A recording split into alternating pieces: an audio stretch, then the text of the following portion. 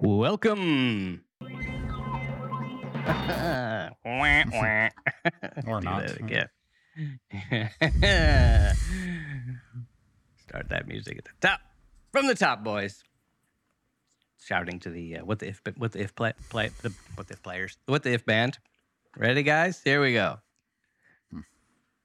Welcome to What the If.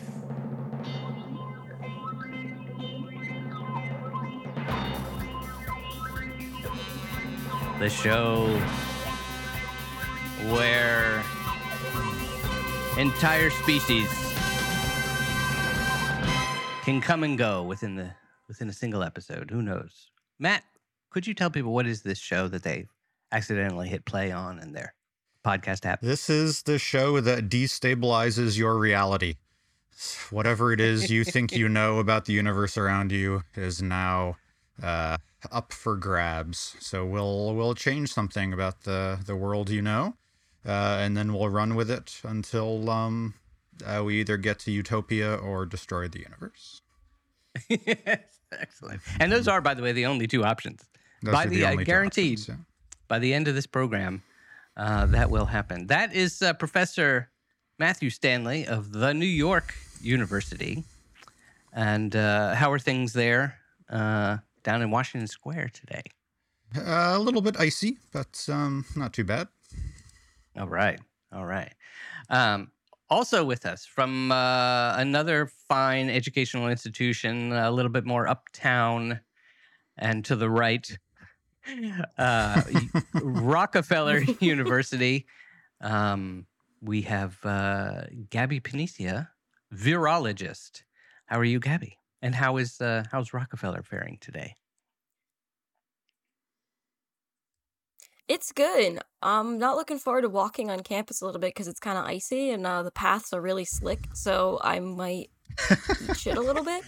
But I'll wear my especially thicker boots so I don't land on my That's a scientific term, by the way. This is a family program, and you meant that Yes, this right, is very scientific. Look, sometimes that's just something you have to do. I worked on a documentary about Gilda Radner once, and somebody had a great Gilda Radner was a great comedian from Saturday Night Live, and those of you who remember her fondly, I'm sure. If you don't, look her up. But anyway, she was a hilarious and a great clown, as we would say. And somebody said her true gift was that she could fall on the ice and make it look like she did it on purpose. I thought that was very funny. It sounds good. It sounds right. Yeah. So, yeah. I wish I had that skill. And Gabby, you bring the if. You bring the if today. We're going to get to that in a second. Very exciting thought experiment we're going to explore as we do each week. And before we do, though, I just want to mention that this show is brought to you by listeners like you. Those of you who are members of our Patreon community, Patreon, patreon.com, patreon.com/whattheif.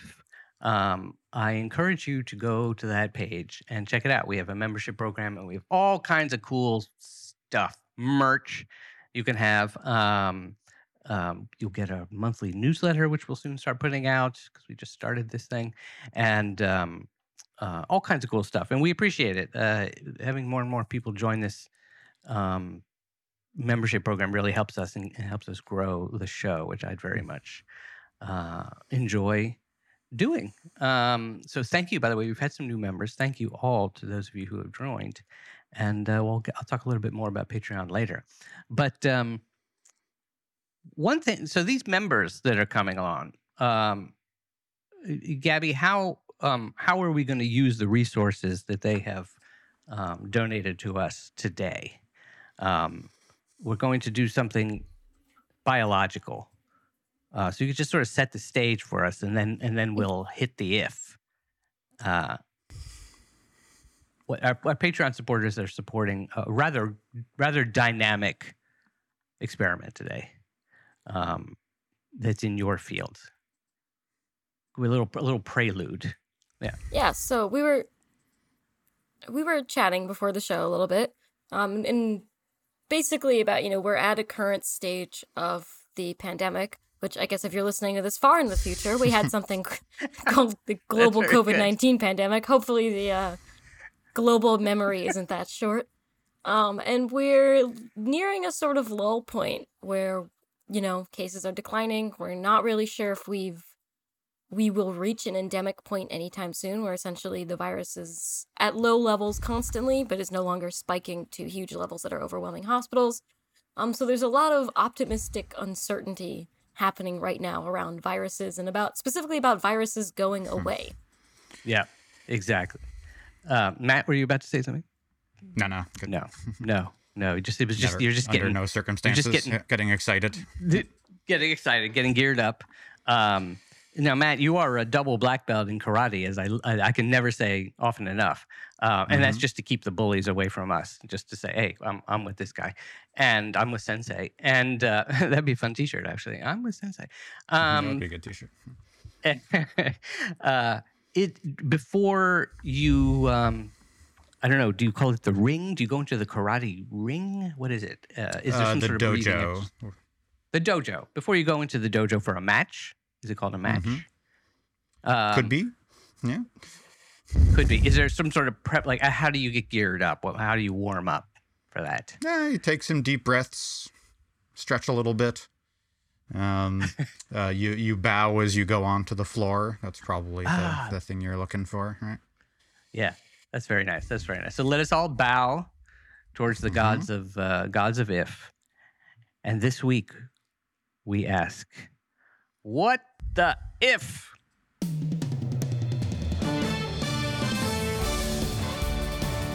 All viruses.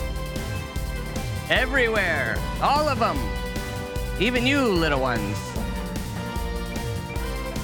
Vanished from the earth. Perhaps the universe. How far will we go? Nobody knows.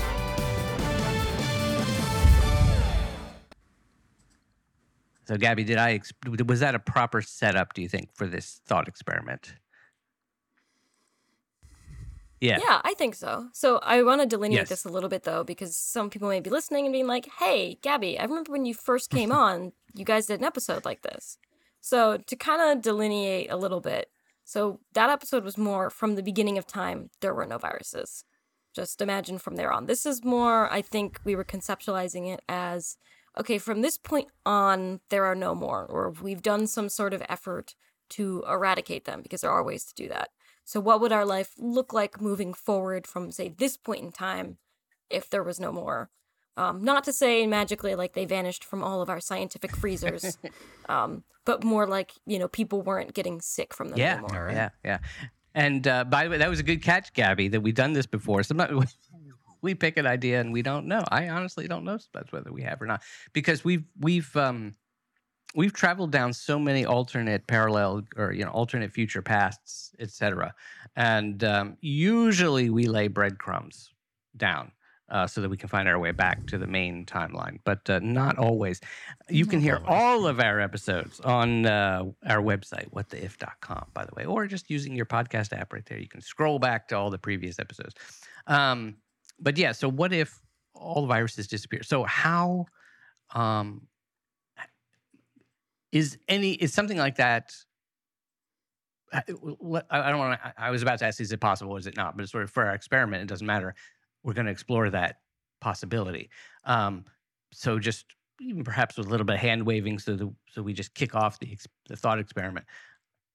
How might such a thing come to happen? That we get to this place. Well, so to maybe narrow our scope a little bit, so maybe see if this helps, we can say like all human viruses. Because we're going to run into talking about the same things if we talk about all viruses, where there's some that we just kind of need, like the viruses that infect the bacteria in our gut and help maintain proper, gut microflora, whatever. But let's just say all viruses that infect people. So you may have heard about things like, smallpox being eradicated, polio almost being eradicated.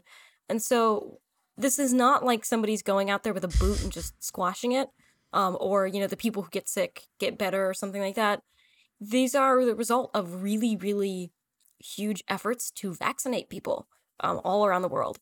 And so vaccinating against smallpox essentially completely eradicated the prevalence of smallpox in the world. There's no smallpox. Well, there's smallpox in lab freezers in high containment, like military facilities, but there's no smallpox currently infecting people anywhere in the world. It is essentially extinct. All right. So how Right. do we? So the how I think is important here, because we know for bacteria, we have things like antibiotics that will go in and kill the bacteria. So we can at least kind of imagine how that would be, right? We would mobilize huge amounts of these chemicals and go out and kill the individual bacteria, even if it would take a long time. But we don't have something like that for viruses, right? We don't have a something that kills viri on contact. So how do we go about getting rid of it if we can't do that directly? Yeah, so I guess, a couple different ways you can do it is containment. Everyone who's lived through the pandemic would understand the word quarantine. So essentially this means that, if you have one sick person who magically comes down with smallpox, the only person in the world suddenly like a deus ex machina of smallpox, they suddenly wake up and they have it, you would contain that person as well as you can. I'm talking like basically in a box kind of thing to make sure that they don't spread it to anybody else. Yeah, we're looking at And you, so Queen of they either- England. When Queen of England, who currently has COVID. She's now in a box. A very beautiful. I mean, it's probably the most beautiful box imaginable. But okay, so the Queen Elizabeth is in a box now, right? And how do we make sure she doesn't give it to anybody else? Yeah, so step one is essentially making sure that everyone taking care of that person is wearing appropriate protective equipment. So something that would not allow any viral particles to enter their body. Depending on the disease, this can be different levels of equipment. So for example, if it's something that's like really aerosolized and also very deadly, you'll probably see people in like, they sort of look like whole body inflatable sumo suits. Have you ever Sure. seen that Halloween costume? The one that's like of the sumo wrestler yet? Because it's called a positive pressure suit. The idea being if you get a hole in it, the air is going to flow out the hole, and nothing else will come in the hole, so there won't be any viral particles able to come in there. But of course, the side effect is you kind of are inflatable, basically. So I'm imagining you look like guys a mascot. wearing these. Imagine guys wearing these suits surrounding Queen Elizabeth, and then they've got those ridiculous hats. Excuse me, as an American, I think I can say so. Those ridiculous hats the beefeaters wear. Those gigantic fur hats. I don't know what they're called, but yeah, I'm imagining a guy in a giant inflatable sumo suit with these beefeater hats surrounding Queen Elizabeth, who is in a jeweled box. Okay. All right, that sounds good. Yeah, plus probably, faceplates. face- So they're wearing the big hat on Right. top of, the full containment for the face as well. So the thing about viruses, though, is Matt's right. We don't have antibiotics. Sometimes there are antivirals, which kind of interfere with the virus's replication and slow it down, but they don't kill it in the way that some antibiotics do. Antibiotics are basically poison, where antivirals just kind of slow down the virus making more of itself as opposed to actively killing it. Because once a virus is inside a cell, it's basically synonymous with being your cell. It kind of wow. becomes you, which is Kinda weird creepy. to think about. You can't separate out the virus particles or the viral RNA from your own RNA basically when it's in your body in a never cell. knew that. Wow, that's amazing. That's a really cool way to think of. I always knew the difference. Like the doctor would say, "Well," I'd say, "Can you give me antibiotics?" And he'd say, "Well, it's a viral infection and makes no difference." And I never knew why that was. So that's particularly disturbing indeed, Gabby. Yes. All right. So once I'm sorry. Go ahead, Yeah. Gabby. Okay. Oh, no, that was just a So yawn. if we've got the viruses isolated inside a person who's inside the box, and no one's crossing this boundary, but the viruses are still there. So do we just wait for the person to die, and then the viruses die off too? So it's one of two things. They could fight it off. So essentially when your body fights off an infection, there's a couple things that are happening. Your body's essentially mounting an immune response, which is a very complicated process. involving immune signaling inside cells to other cells. It involves specialized classes of cells which will kill infected cells, or it is a huge and very complicated system. And it would take multiple episodes just to really cover it. But basically, you can fight off an infection by killing viral particles, whether by inactivating them from antibodies, killing the cells that are infected so they can't make more viruses. So it's possible that our quarantined Queen of England could, fight off this hypothetical infection. Well, she actually has COVID. Yeah. But Right. this hypothetical if question.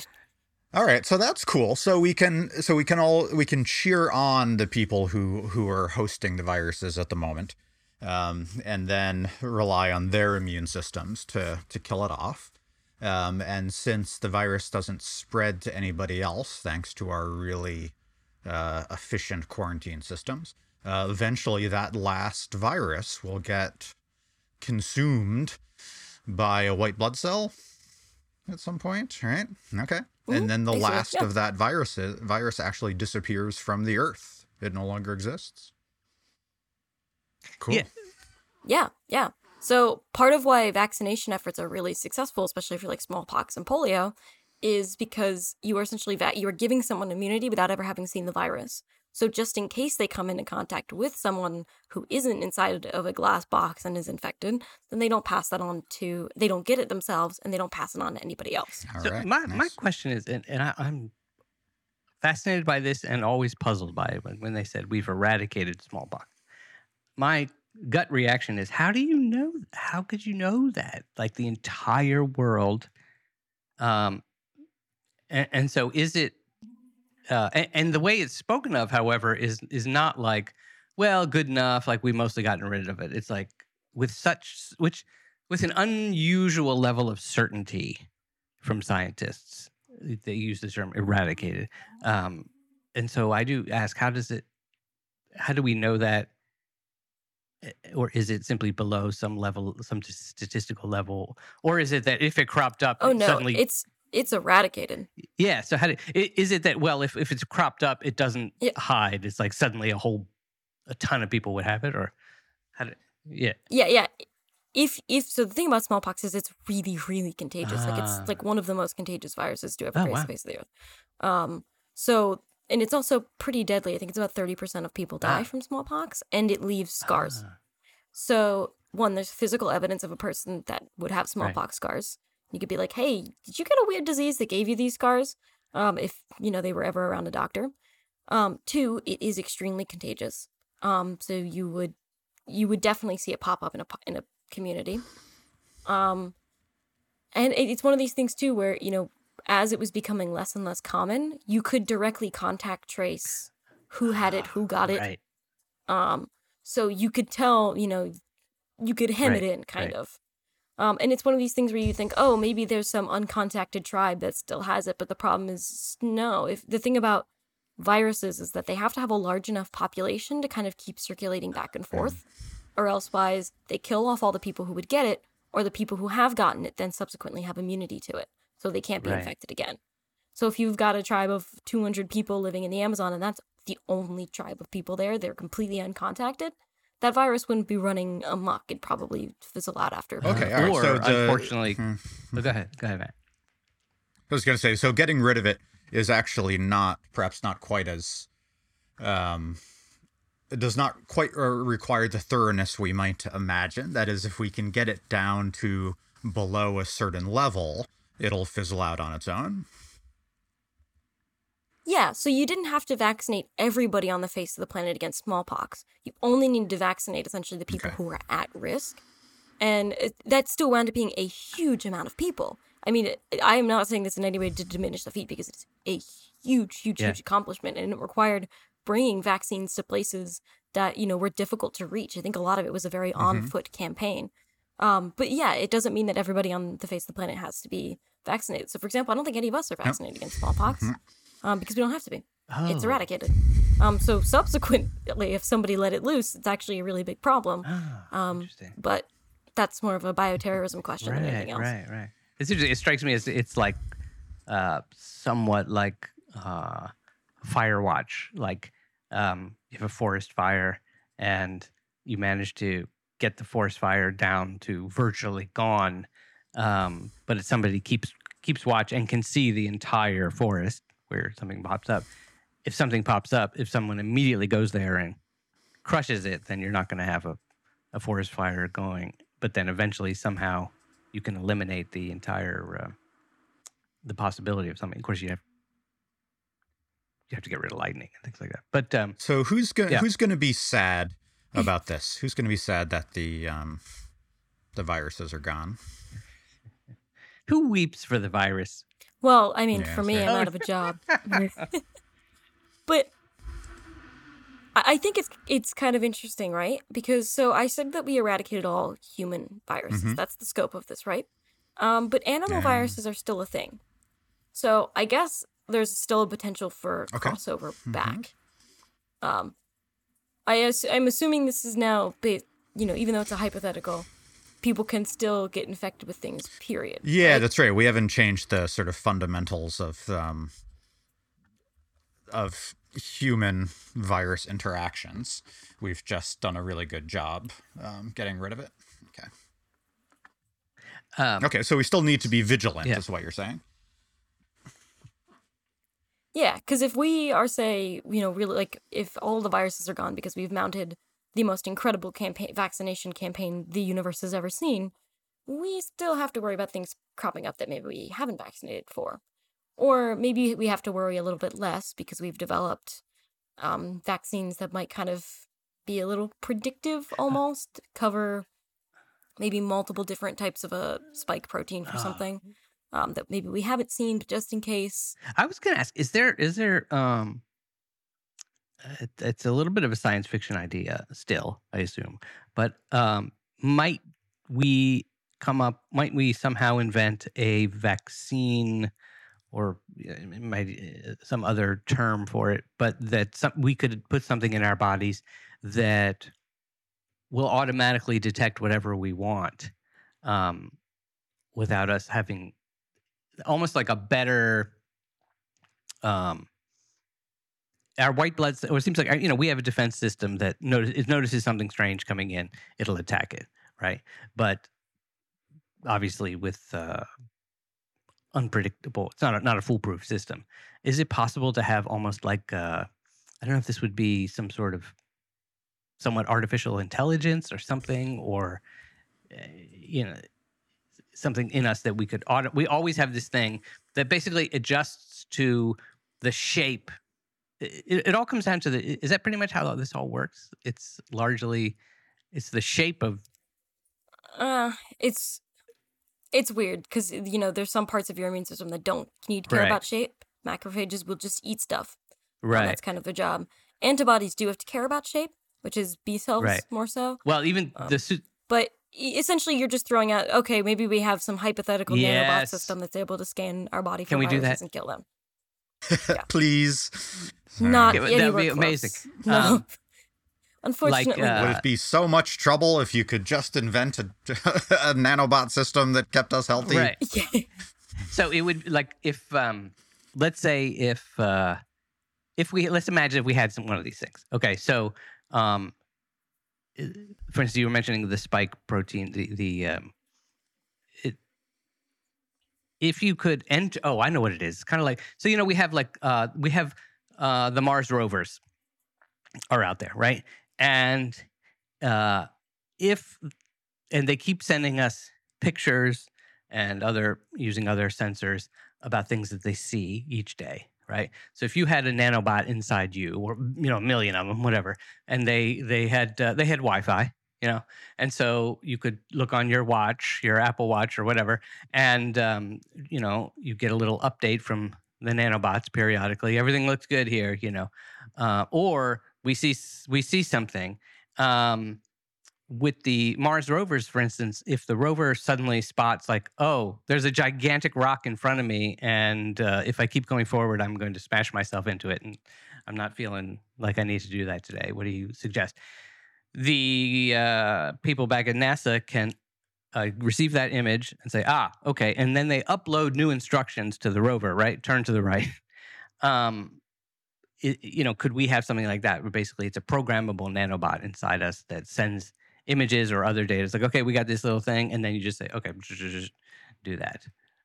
What would we have to do to get that to work? Besides the communication part. Skip the Wi-Fi. There's so much. So for one, the scale that your body operates at is extremely small. It is essentially very minute chemical interactions. So when you talk about things fitting other things like antibodies and stuff like that, the spaces that it's binding to are not huge in any sense. These are maybe like 6 to 8 amino acids, maybe more, maybe like 6 to 12 or something like that. They're not big. Amino acids are not big. So, I mean, you're dealing with a very relatively small number of atoms contacting each other in just a specific way. That currently our robotics absolutely cannot do. Small number of atoms. Because... Wow. Yeah. Yeah, I mean, so far we can't shrink down complicated circuitry systems and simplify them down to only a couple of atoms. Like, Matt, you might know this. Isn't like the smallest, like the theoretical smallest transistor or something like that is 4 or 5 nanometers, I think. How big it is still. I don't know, but yeah, there's like a theoretical limit to as far as you can shrink down certain components, and it is still way, way, way bigger than what is actually contacting everything else. So as far as a mechanical system, that's a little bit improbable. Some kind of mechanical system that prints biological stuff, maybe more so, like some kind of nanobot 3D printer kind of dude. Yeah, at least conceivable, right? Maybe something like that. Yeah. Yeah, like so there are these things that we've been kicking around for therapeutics. They're called nanobodies. They're antibodies, but they're smaller, and they actually come from llamas of all things. So they're not robots. They're like truncated antibodies. They're biological. They are not. They're not robots unless they're biological llama hygienic antibodies. Yeah, where do I get these? Which I'm still tremendously amused that they're harvested from llamas. I do think some of the people who are working, they actually have to have llamas in order to get some of these, or at least in the beginning they did. There might be more synthetic systems now. So essentially, because they're smaller, they still work the same. They still bind or whatever. They might not be recognized the same way by people, but let's just say we've discovered a patch for that. Yeah. So in theory, maybe you could have some tiny little robot that 3D prints nanobodies, essentially antibodies, to specific pathogens after discovering some sort of way to bind them. The vaccine is essentially, tell me if I'm getting this right. The vaccine basically is you are able to, basically they study, step one, get copies of the virus into the lab, look at the virus, understand it's if we're talking about the spike, the COVID, developing a COVID vaccine, understand the shape of the virus, and then come up with a way to basically create something that is code you can put back into your body that allows your body to manufacture something that you said basically it's like almost a fake spike. Is that correct? That allows the antibodies to attack it? Yeah, so I mean, let me see if I can do a pretty condensed job of explaining this. So when there's a new virus, so for the most part now we examine it a couple of ways. Through electron microscopy, which is physically looking at it. They're very, very small, so you can't look at them under a microscope. You need to bombard them with electrons. It's a different process, but you essentially get photos out. That's how we got those nice photos of that sphere with a nice spiky, protrusions on the outside of it. Yeah. Then we also currently sequence it. We look at its genetic code. So we can tell that there are little spiky things on it, but by sequencing its genome, whatever, we can figure out, well, what's coding for those spiky things? What's the spiky thing actually made of? So this is when we determine the protein composition of the spike. From those things, we can develop, at least in modern the more modern method, especially with RNA vaccines, is essentially re-encoding that spike protein, that thing that makes the protrusion on the outside of the virus. And there was some slight modification that we did to it just to make it more stable, to essentially guarantee that your body would be able to see it and develop a response against it. This doesn't always work for every virus, but it works really great for the coronaviruses. So that thing that's injected, the vaccine that's injected, is just genetic code. Is that right? It's not actual. You're not being injected with the spike. For an mRNA vaccine, right? So you could do a protein vaccine, which actually would just have spike in it. I think the U.S. Army recently came out with an interesting one, which is like it's imagine like a soccer ball, except on each one of the soccer ball hexagons is like a slightly different spike. The idea being that they wanted to make like a pan-coronavirus vaccine. Okay. Like a Swiss Army knife. Yeah, it's like a Swiss Army knife. And so the idea being, you develop antibodies against like each different like spike on that soccer ball. So then you have a plethora of different antibodies. So people do some funky things. There's also, just to give you a proper overview of like more types of vaccines, like I said, mRNA is very new. You can get heat inactivated virus, where essentially you take a virus, boil it a little bit so it's dead, and then give that cocktail to people. There's live attenuating. So, for example, the yellow fever vaccine is an actual live vaccine. There is virus in it.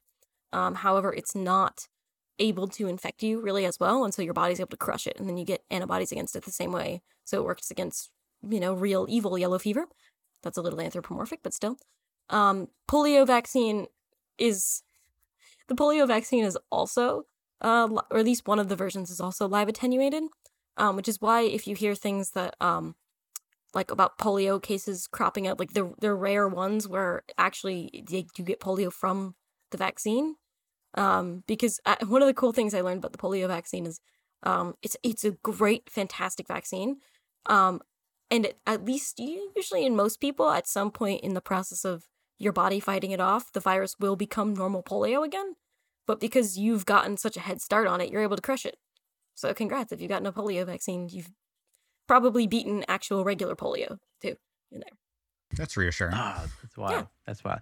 So the one advantage of having, let's say, a nanobot inside you that can do whatever it needs to do to attack a virus if you become infected is the speed of delivering a vaccine to people. In other words, right now, like all these methods are incredible. We've seen the unprecedented speed in which we've been able to, even though it's been a long and difficult 2 years, and we're still not done by any means, but the speed with which a vaccine could be manufactured and delivered to people around the world, some places better than others, has been incredible. So if everyone had it's the one thing we could do is with a flip of a switch, suddenly everyone is basically got vaccine inside their body. Like, oh, we just detected something. So that would be kind of amazing, wouldn't it? I mean, let's put aside the I don't even know what you call it, the civil rights. There'd be a lot of debates about the anti-vaxxers. Right? Should we? Right? You'd have to. I don't want these nanobots inside me, and I agree. They should be tested by Underwriters Laboratory or FDA or whoever before we put nanobots inside our bodies. But nonetheless, would that be a way? This is a huge amount of hand waving, right? Is to say, okay, we have this sort of automatic defense system inside us. However, Gabby, would that be a way to accomplish this goal that we were talking about, where viruses, as soon as a virus crops up, boom, it's knocked out wherever it is in the world, as well as the database, the amount of data you would get.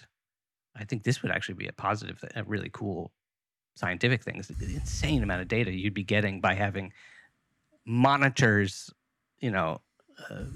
inside every person, looking at all the different things that evolve, right? Yeah, I mean, so though I would say that one thing is that, some diseases have wildlife reservoirs.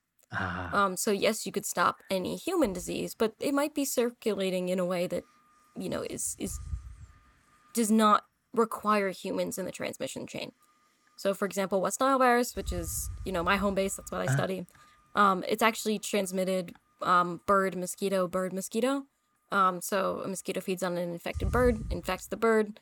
Another mosquito comes, bites the bird, picks up the virus. Mosquito gets infected. So humans are only infected by accident. Similarly, there's some other viruses that you probably would have heard about and that, are also, they have transmission chains that don't include us except for accidentally when it does. So these are the swine strains of flu or the avian strains of flu. Interesting. Yeah. Right. So therefore, we'd have to, we need people out there injecting the nanobots into animal populations as well. That would be a heck of a job. And what could possibly go wrong there? I think that's, nothing. Matt, you were going to say so I was going to say, so if I was a supervillain and I wanted to build up some viruses for my bioweapon that I'm going to use to blackmail the Earth, the animal reservoirs is the place to do it, right? So I should create an island of llamas where I'm going to breed my viruses. Well, I would argue that given this weird this weird machine printing system, the easiest way that you would mess with it is put in something that makes you make an antibody against a self protein. So the human immune system has a lot of stuff for recognizing self from non-self. Basically, this thing is not me. Get it the hell out. And that's very important. But if you have some machine that's just sort of recognizing foreign things and developing an antibody against it, then you're going to run into problems where it might accidentally print an antibody that also attacks some part of yourself. This is not unheard of in biology. It's part of why strep is so dangerous. You should take antibodies if you just have a strep throat, because eventually I think your body will make an antibody that also will bind to cardiac myosin. It will brick your heart, basically. So, yeah, and so, again, viruses have a way of messing with human immune systems, etc. So, for example, Epstein-Barr virus, which is a virus that all of us basically just have, it's generally pretty benign unless you, for some reason, didn't get infected with it as a kid, in which case, when you get it as a young adult, you get mono and you're bricked for a significant chunk of time. It was recently found out that it seems to be a pretty heavy correlative for development of MS. So multiple sclerosis, which is an autoimmune disease, at least as far as I'm aware, it's classified as autoimmune, is probably kickstarted, I'm sure there's some genetic factor background, but it's probably kickstarted by getting infected by a certain virus. So I think there's definitely some room for evil supervillainy. By the way, You Bricked My Heart is my favorite Willie Nelson song. Very, very country music song. You bricked my heart. By the way, I think I love the fact that, Matt, you would have in your evil lair would essentially be hidden, beautifully disguised by basically being a massive llama farm. Nobody would suspect. I'm even having trouble right now imagining that there would be an evil person there with just lots of llamas running around. Well, I should say llamas are not the cuddliest critters around, too. Oh, is that right? I have been assaulted by llamas myself. What? So tell it. I'm gonna have to have my minions run this. Well, let's see here. I was in Ecuador on my way back from the Galapagos, and we had a layover outside Quito, and we had several hours, and someone told me that there was an old pirate castle on top of a nearby hill, so I went to explore it, as I do. Yes, you must. And as I was trying to find the entrance to the pirate castle, which I should say actually turned out to be a series of pirate tunnels, not a castle per se. I think there might have been a translation issue here. There was a fenced off area that I had to climb through, and it so happened that a pair of llamas owned that fenced off area. Oh and they did not appreciate my intrusion, and came after me. So I had to make a run for it, being chased by llamas. I've How got a many picture llamas? of this somewhere. It was a pair. How did you get a? Did you take the picture? No, it was taken by a student of mine who was accompanying me. I'll try to track it down, and we can put it on the website. That's all to say, I am not personally organizing the llama virus colony. Other people will have to be involved. Your students. I'm just imagining that you're evil. No. Yeah, easily. I'm just imagining your supervillain there has the best gift shop. Oh, I should hope so. Like, yeah. all the... Isn't it like llama wool or no, alpaca wool? Never mind. Which is fine, yeah. Oh, the fact that there are photos. As the kids say, Matt, what is it? Pixar didn't happen. Picture it didn't happen? Yeah, this definitely This happened. isn't. I just love that your students were like, their reaction was, take a photo, not rescue professor. Oh, definitely not. No. Just, Yeah. Well, what's one grad student going to do against a llama? Or two Exactly. llamas? You need at least 2 grad students. Plus, they were like, I don't know. You got to do man-on-man defense for llamas. You can't do zone defense. Yeah. If there's one thing I've learned, Yeah. Well, also, was this in the age of Instagram or Facebook? Because yes, indeed, it was. This was Oh. just a few years ago. Yeah. and did they post it? Oh yes, yeah, that's out there. Yeah, I don't know if a social media search for Matt Stanley llama attack will turn up what you're looking for or not, but it's worth a shot.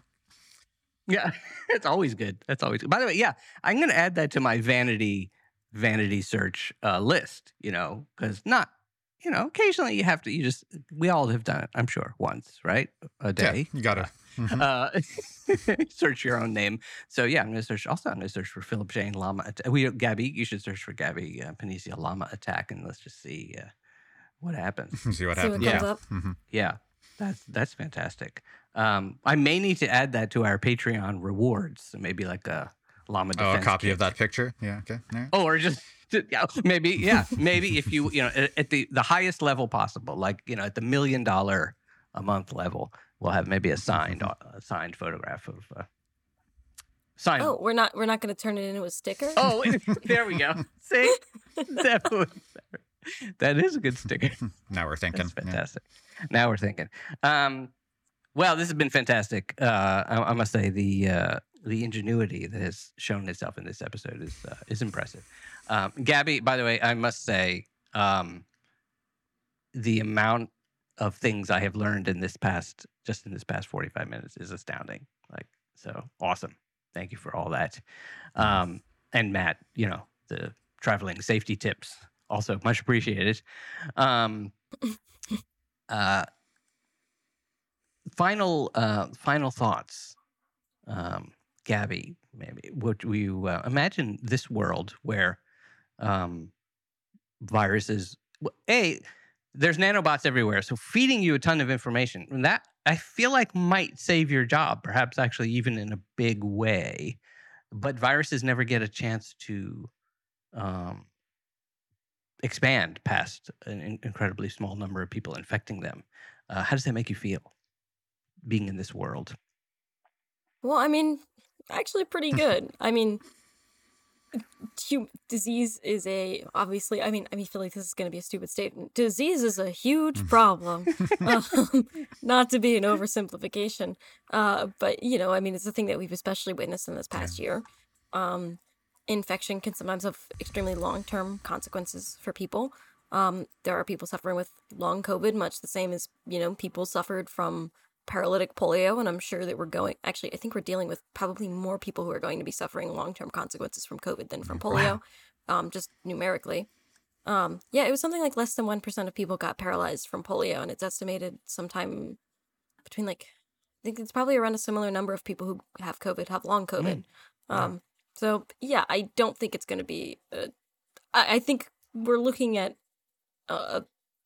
if we're looking at a future where suddenly there are no more viruses, then we're looking at a future with a lot less disease, a lot less chronic disease. which I think is Yeah, actually pretty that would be great. good. But Indeed. I'm not exactly fearing for my job security just yet because it takes a lot of technology to go into those hypothetical nanobots. So I think my job is safe for Yeah, now. for sure. Actually, right. That's a very good research project.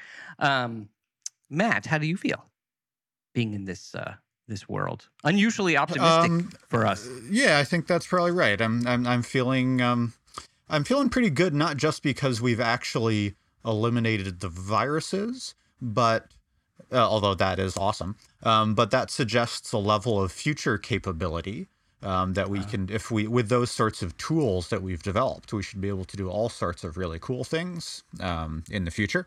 So it's a nice kind of gateway to a happier future of biotechnology.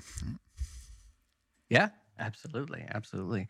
And unfortunately, as with all technologies, it all depends on whose hands it's in. So I know we have a lot of science fiction writers in our audience.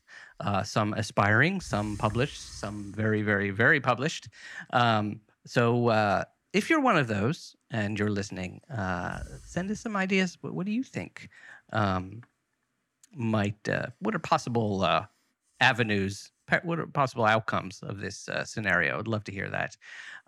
You can just, easiest way to contact us, frankly, go to whattheif.com and you can hit contact and send us a message right there. That's what a lot of people seem to do. And I really appreciate it. Also, I love to know, if you've never contacted us, I love to know where our listeners are. Our listeners are far, far, far flung. There's one continent we haven't heard from, and that's Antarctica. And I know you're listening, folks. So that would be, if you're listening from Antarctica, let us know. Matt, anything you'd like to plug coming up? No, events? I don't think I do have anything exciting coming up. No. All right, Matt is unplugged. Gabby, anything you'd like to plug? Yeah, something from a little bit ago. Phil mentioned all of our aspiring and also established sci-fi writers in the audience. I also occasionally write. I wrote I write sometimes fantasy, sci-fi, horror, that whole blend of pulp and genre fiction. And so if you're ever curious about my work, one of my pieces from college was recently published on the website Grim and Gilded. No way. Basically exactly how it's spelled, GRIMANDGILDED.com. It's under short story Hotel Yig. Obviously warnings for the fact that this is a story with a lot of body horror. Because I wrote it as Hotel California meets There Will Come Soft Rains. No, so that's a good combo. It's supposed to be a little freaky. And it comes with its own soundtrack. Hopefully you enjoy its own theme song, at least. Well, it was funny. We read the story There Will Come Soft Rains in one of my classes in college, and then I was walking to that class thinking about the story because we were going to have to discuss it when Hotel California came on my playlist, and then I got hit with like a right hook of inspiration. I went, oh, okay, I'm going to have to write that. That is fantastic. Oh, that's very exciting. That's great. That's very cool. Very cool. Let's definitely spread the word Give about the that. link again. Grim and Gilded. .com. Yep. And then it's under issue 1, short story, Hotel Yig. It's the first one on the list of short stories. Fantastic. We'll put that link on our website as well. In fact, I'll put that also in the description. If you're listening to us right now on your podcast app, just look in the description. You'll see that link there as well. So very exciting. Congratulations, Gabby. Is that your first published work, or might people find other? No. Yeah. I have some stuff from college and some other short stuff, poetry, I think. I'm trying to actually publish my short fiction, and I'm at like a weird point because I can publish easily if they're not paying me, but trying to get into paying market It's tough. takes, Yeah. some extra work. So we shall see. Yeah. Very cool. All right. Well, congratulations. That's really great. Yeah. Thanks. Super cool. And if you're listening, if you enjoyed this show, patreon.com/whattheif. I'll just mention it again. A fantastic membership program. And by the way, if you go to patreon.com/whattheif and you have some ideas for rewards you think would be really cool, or other things, things you'd like to hear about, he's like, hey, I'm joining at the newsletter level, and it'd be cool if maybe each month you include this kind of thing. I'd love to hear for instance, one thing I'm looking forward to is actually Matt and Gabby is, I think, each month we might offer a book recommendation, for instance, or something like that. for our Patreon listeners only. Other things I'm working on. It's not quite there yet, but coming. I think it'll be fun to have maybe a little bonus interviews with other people, or just extended episodes of our show, that kind of thing. What do you? Are you a Patreon member? Cool. If you're a Patreon member, if you support other podcasts on Patreon. Anyway, basically, I'm new to this whole thing, so I'm interested in all kinds of ideas. And I thank all of you who have joined. Especially, I want to welcome Holly, who joined us just recently. Another Patreon member jumps aboard. And quick shout out to Don and Ken and Will and other people who are also already Patreon members. We salute you. And we know that you will be joining us in our closing ritual, which brings us all together. Fire up your nanobots. Tell them all to sing the same tune. First, we'll sing a rendition. We'll gather around. We'll have a pint, and we'll sing a round of "You Bricked My Heart." And then, Matt, could you describe our closing ritual as we wrap up the show today? Well, the closing ritual is what we have to do when we realize that we are the last surviving virus on the planet. And we see the nanobots round the corner and start heading towards us.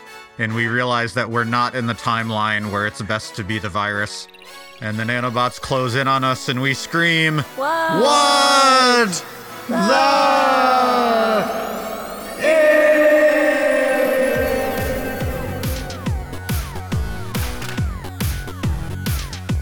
Nanobots of the world unite. We have nothing to lose but our Wi-Fi connection. Thank you all. Thank you, Patreon members. Thank you, civilians. We'll see you all next week.